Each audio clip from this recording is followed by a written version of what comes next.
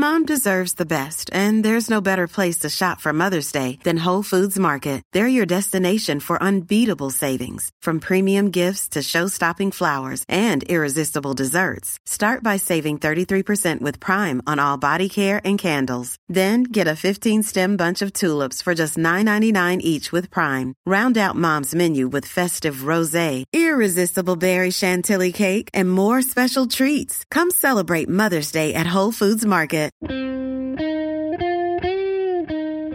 It's Monday, July 28th, 2014. From Slate, it's The Gist. I'm Mike Pesca.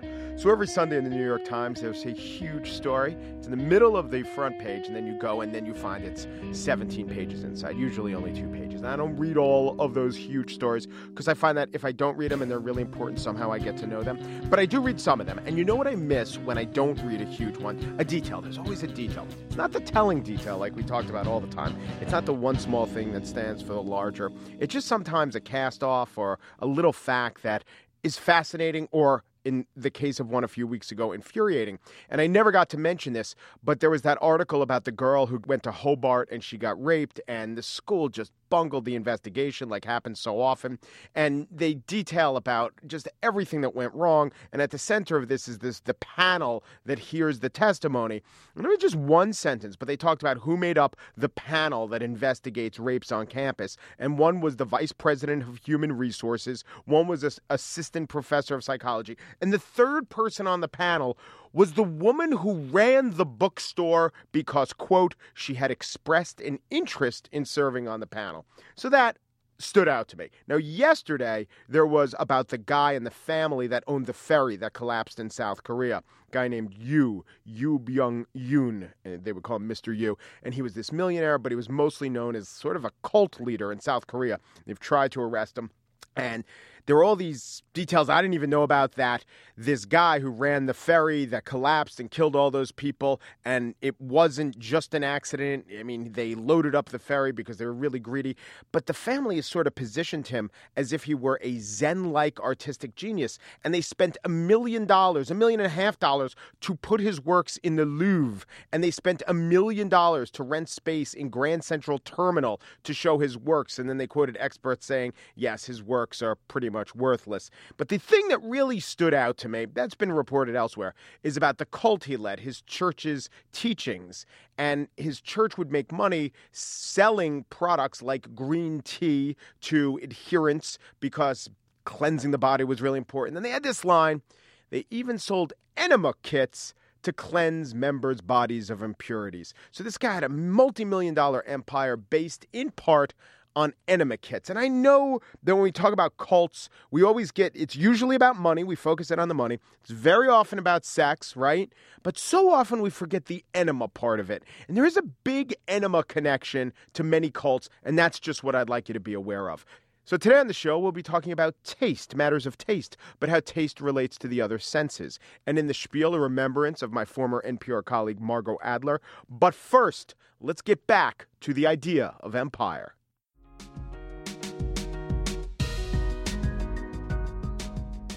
John McCain says of our current moment, I do believe that the things we're seeing in the world today in greater turmoil than any time in my lifetime. That's probably not true, but things ain't good. American diplomats had to flee Libya, over 1,000 dead in Gaza, hundreds of thousands dead in Syria. Oh yeah, Ukraine. Oh yeah, Boko Haram. My God, remember them. So what do? We used to, by we, I mean most great nations used to do empire.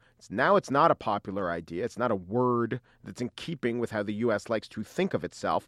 But it's actually not bad if it's disorder that you abhor. One foreign policy writer and thinker who's willing to argue for the idea of empire is Robert Kaplan, who is a chief geopolitical strategist for Stratfor and the national correspondent for The Atlantic, where he wrote an article a little while ago titled In Defense of Empire.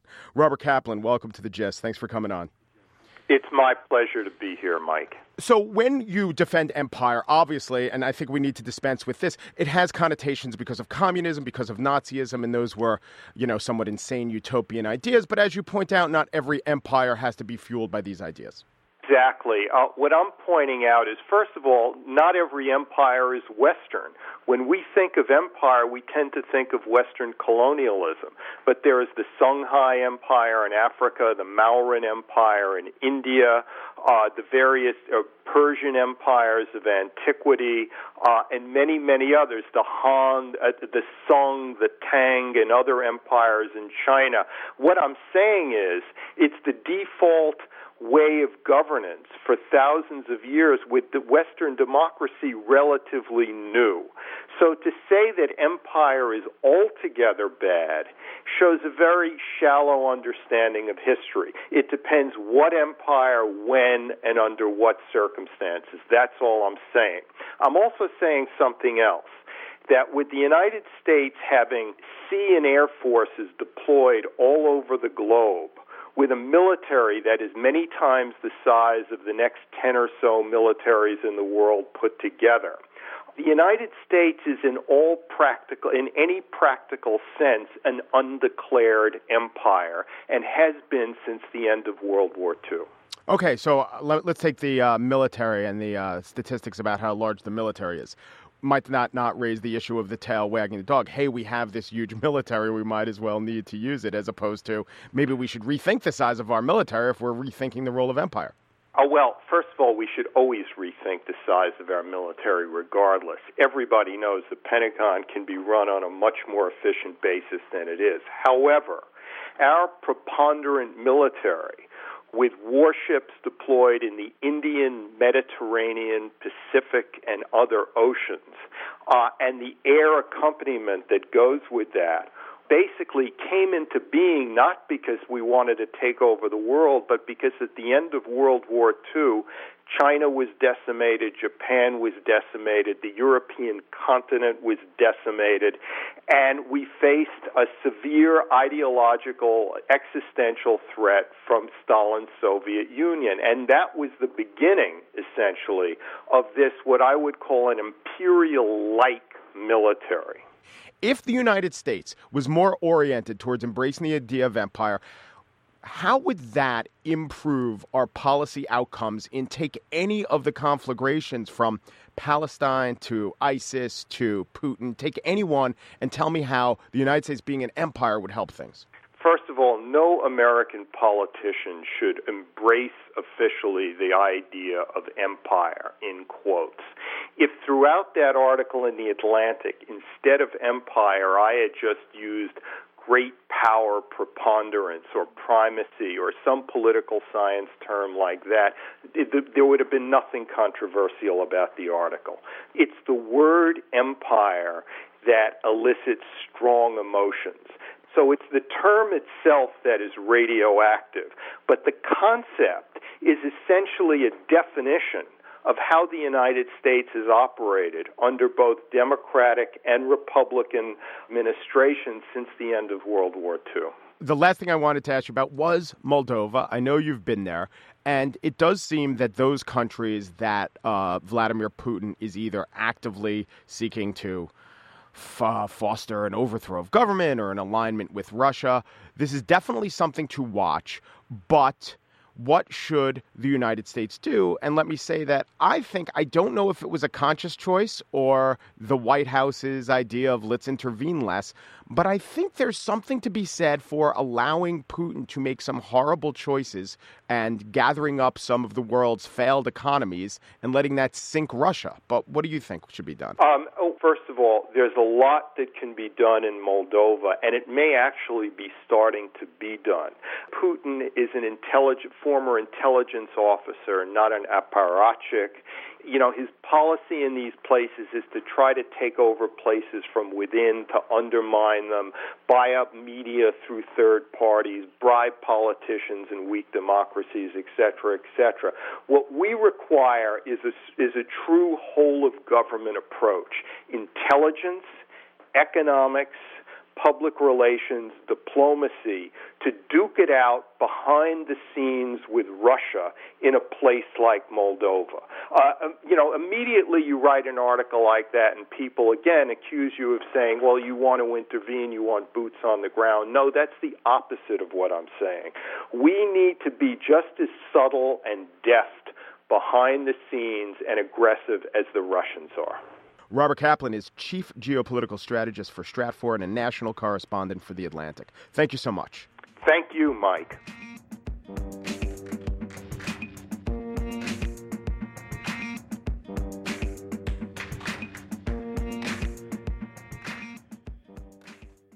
Every once in a while, you come across a scholarly journal that just grabs you, every article. This was the case with the journal Flavor, which is about food, but it's actually about other senses other than taste. So some articles include color influences sensory perception and the liking of orange juice, the plating manifesto from decoration to creation, the taste of Kandinsky, assessing the influence of the artistic visual presentation of food on the dining experience. And to flesh that one out a little bit, it talked about how the more artistically arranged a salad was, the better we seem to have liked it.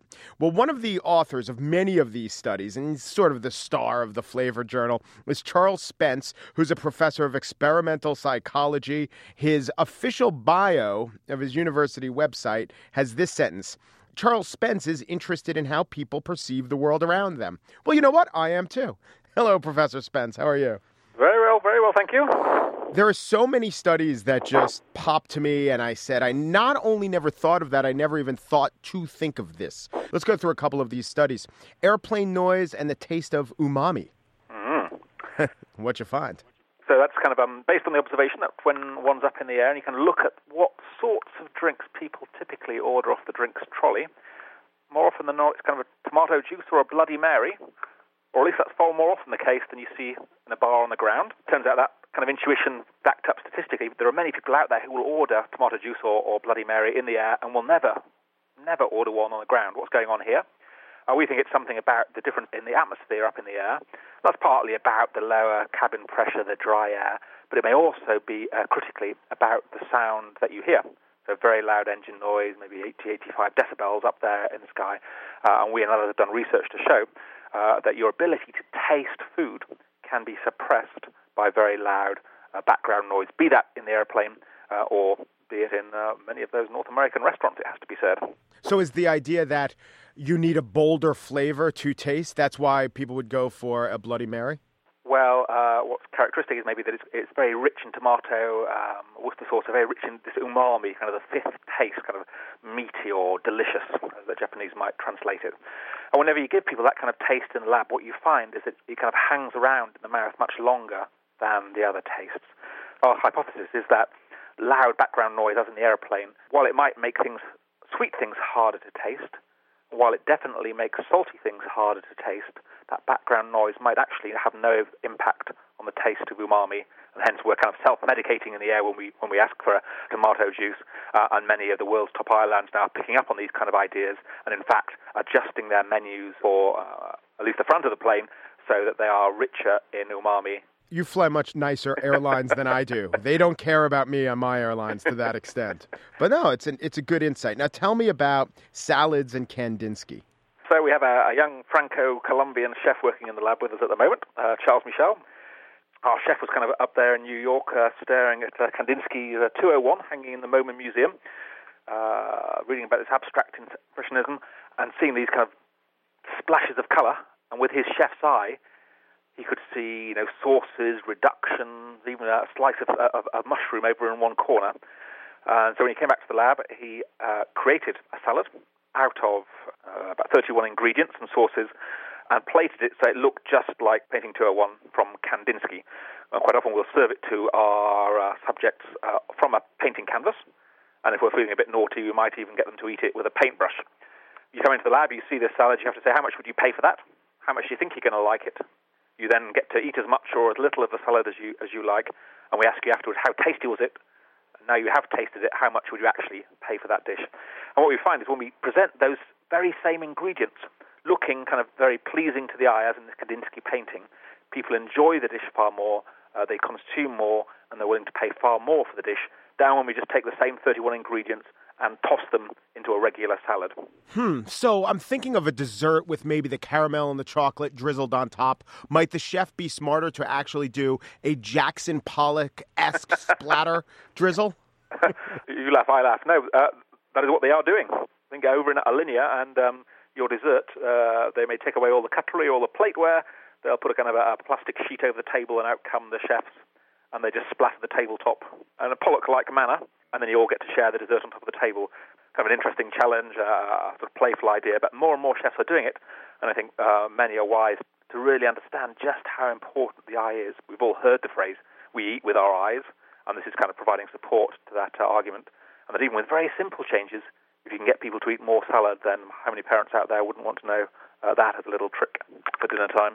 So there are too many studies to mention. You studied classical music and wine. You studied the effects of if you change the shape of a chocolate bar, as Cadbury did, and people were saying, no, it tastes differently. And one that just seems so fundamental is the shape and feel of cutlery on flavor. So this is the last one. I won't make you go through your entire life's work, but tell me, what is the big thing that we learned about how cutlery influences taste of food? The shocking thing, in a way, is if you go back 100 years, sort of Victorian times, a set of cutlery for somebody in a fancy house might run to 80 or 100 items. You'd have your olive fork and your tomato spoon and who knows what else. Nowadays, it's very limited what we eat from. We only have a knife, fork, and a spoon. They're made out of stainless steel, or maybe silver if we're posh, or plastic if we're in the air. That's it. Go back 200 years, and all these different materials. There was wood, there was bone, there was all sorts of stuff. And so what we're doing in our research is say, hey, you've seen all that exciting stuff going on the plates in restaurants. Why are the world's top chefs still using just a regular 3 or 4 tined fork and a knife? Could we enhance the experience by changing the material of the spoon or the fork or the knife, by changing its size, by changing its weight, by changing its texture? Even there are some chefs changing the temperature of the cutlery. And we may be doing an experiment where we're serving people rabbit, and rather than just throwing the rabbit skin away, if you clean it and then attach the rabbit skin to the end of the fork and knife, you have a very different kind of relationship to your meat. You feel texture on the hand, and it's got a whole new experience. Something that I think probably the Italian futurists back in 1910 in northern Italy were sort of playing around with when they had dinner parties with everyone wearing pajamas of different textured materials, and you'd eat the food while rubbing your neighbour's pajamas. Here we can do it with cutlery. I just think there's a whole world opening up, and now designers are coming to the table, as it were, and starting to say, hey, we can create the table where the cutlery, the plateware of the future, and it will be based both on the designer's kind of intuitions and creativity, but also built on the science from the psychology lab that will ultimately hope to deliver. Say we can make a spoon that tastes sweeter. Yeah. How useful would that be? In that we could then potentially reduce the amount of sugar in the food we eat and deliver some of the sweetness from the cutlery instead. So far, we haven't got that perfect spoon. We've got a spoon that will make your food taste more bitter. If someone sold a furry fork, I'm in. I would like that. Charles Spence is a professor and head of the Cross-Modal Research Laboratory at the University of Oxford, where he's a professor of experimental psychology. He's also a key contributor to the journal Flavor. Thank you so much. Thank you.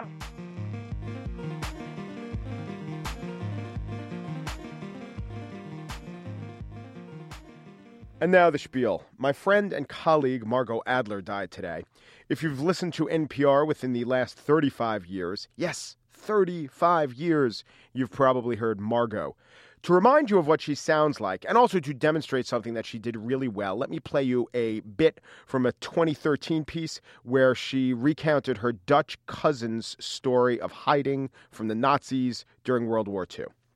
I started with that moment years ago, right before the Chinese food arrived. When you said that, it was like, where did that come from? I never talk about it because it is boring. So did you hear the part where she went from the read, where she was the reporter, was reading from a script, to when she was actually sitting next to her cousin, the part with, where did that come from? That is authentically Margot. Not that her read is inauthentic. On the contrary, she's probably the best that NPR had at voicing a story, but in real life, she bubbled. Which reminds me of Cauldrons, which brings me to Witch. Margot was a witch.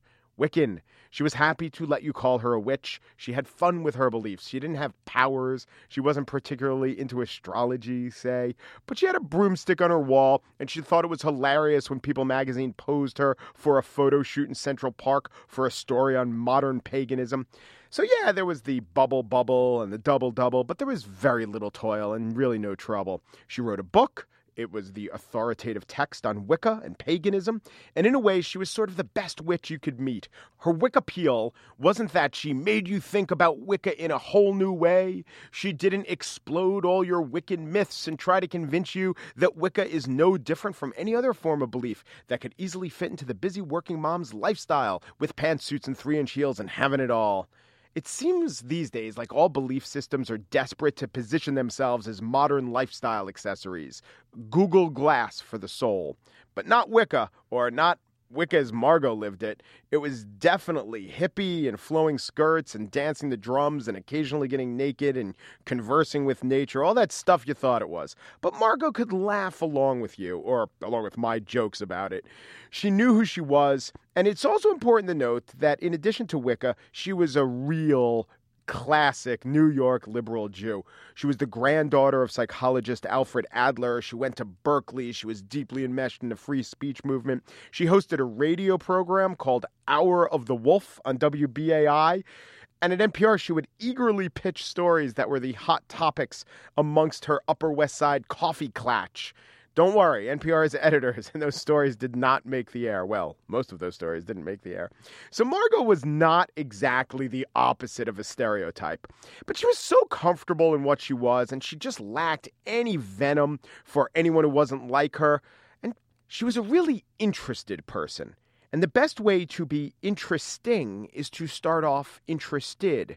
She was great at covering protests or covering really any community that's usually ignored. A couple of years ago, I saw her give a lecture, and she billed it as a sermon because it was in a church, and her topic was vampires. So the accepted theory, if you want to think deeply about vampires, what they say is, vampires address a current generation's anxieties. So all the vampires in the 80s were about AIDS, and the original Dracula, well, that was about foreigners. So Margot knows that this is the theory, but she brought vampirism research to the next level. She noted that vampires suck the life out of things. She noticed that vampires consume potency. Margot noticed all this and said, wait a minute, what's going on? We are the vampires. It's about environmentalism and the planet and our place in it. It's all reflected in the title, Vampires Are Us. I told her she missed a marketing opportunity to have right there on the title page, Witch on Vampires. And we laughed. She laughed loudly and often. That quality, in fact, was so prevalent that when NPR went to cubicles, it was decided that it would be wise for Margot to have her own office because Margot laughed at herself, at the world, and I bet at whatever version of the afterlife she's covering now. Margot Adler was 68. She died in her home in Manhattan and is survived by her son, Alex.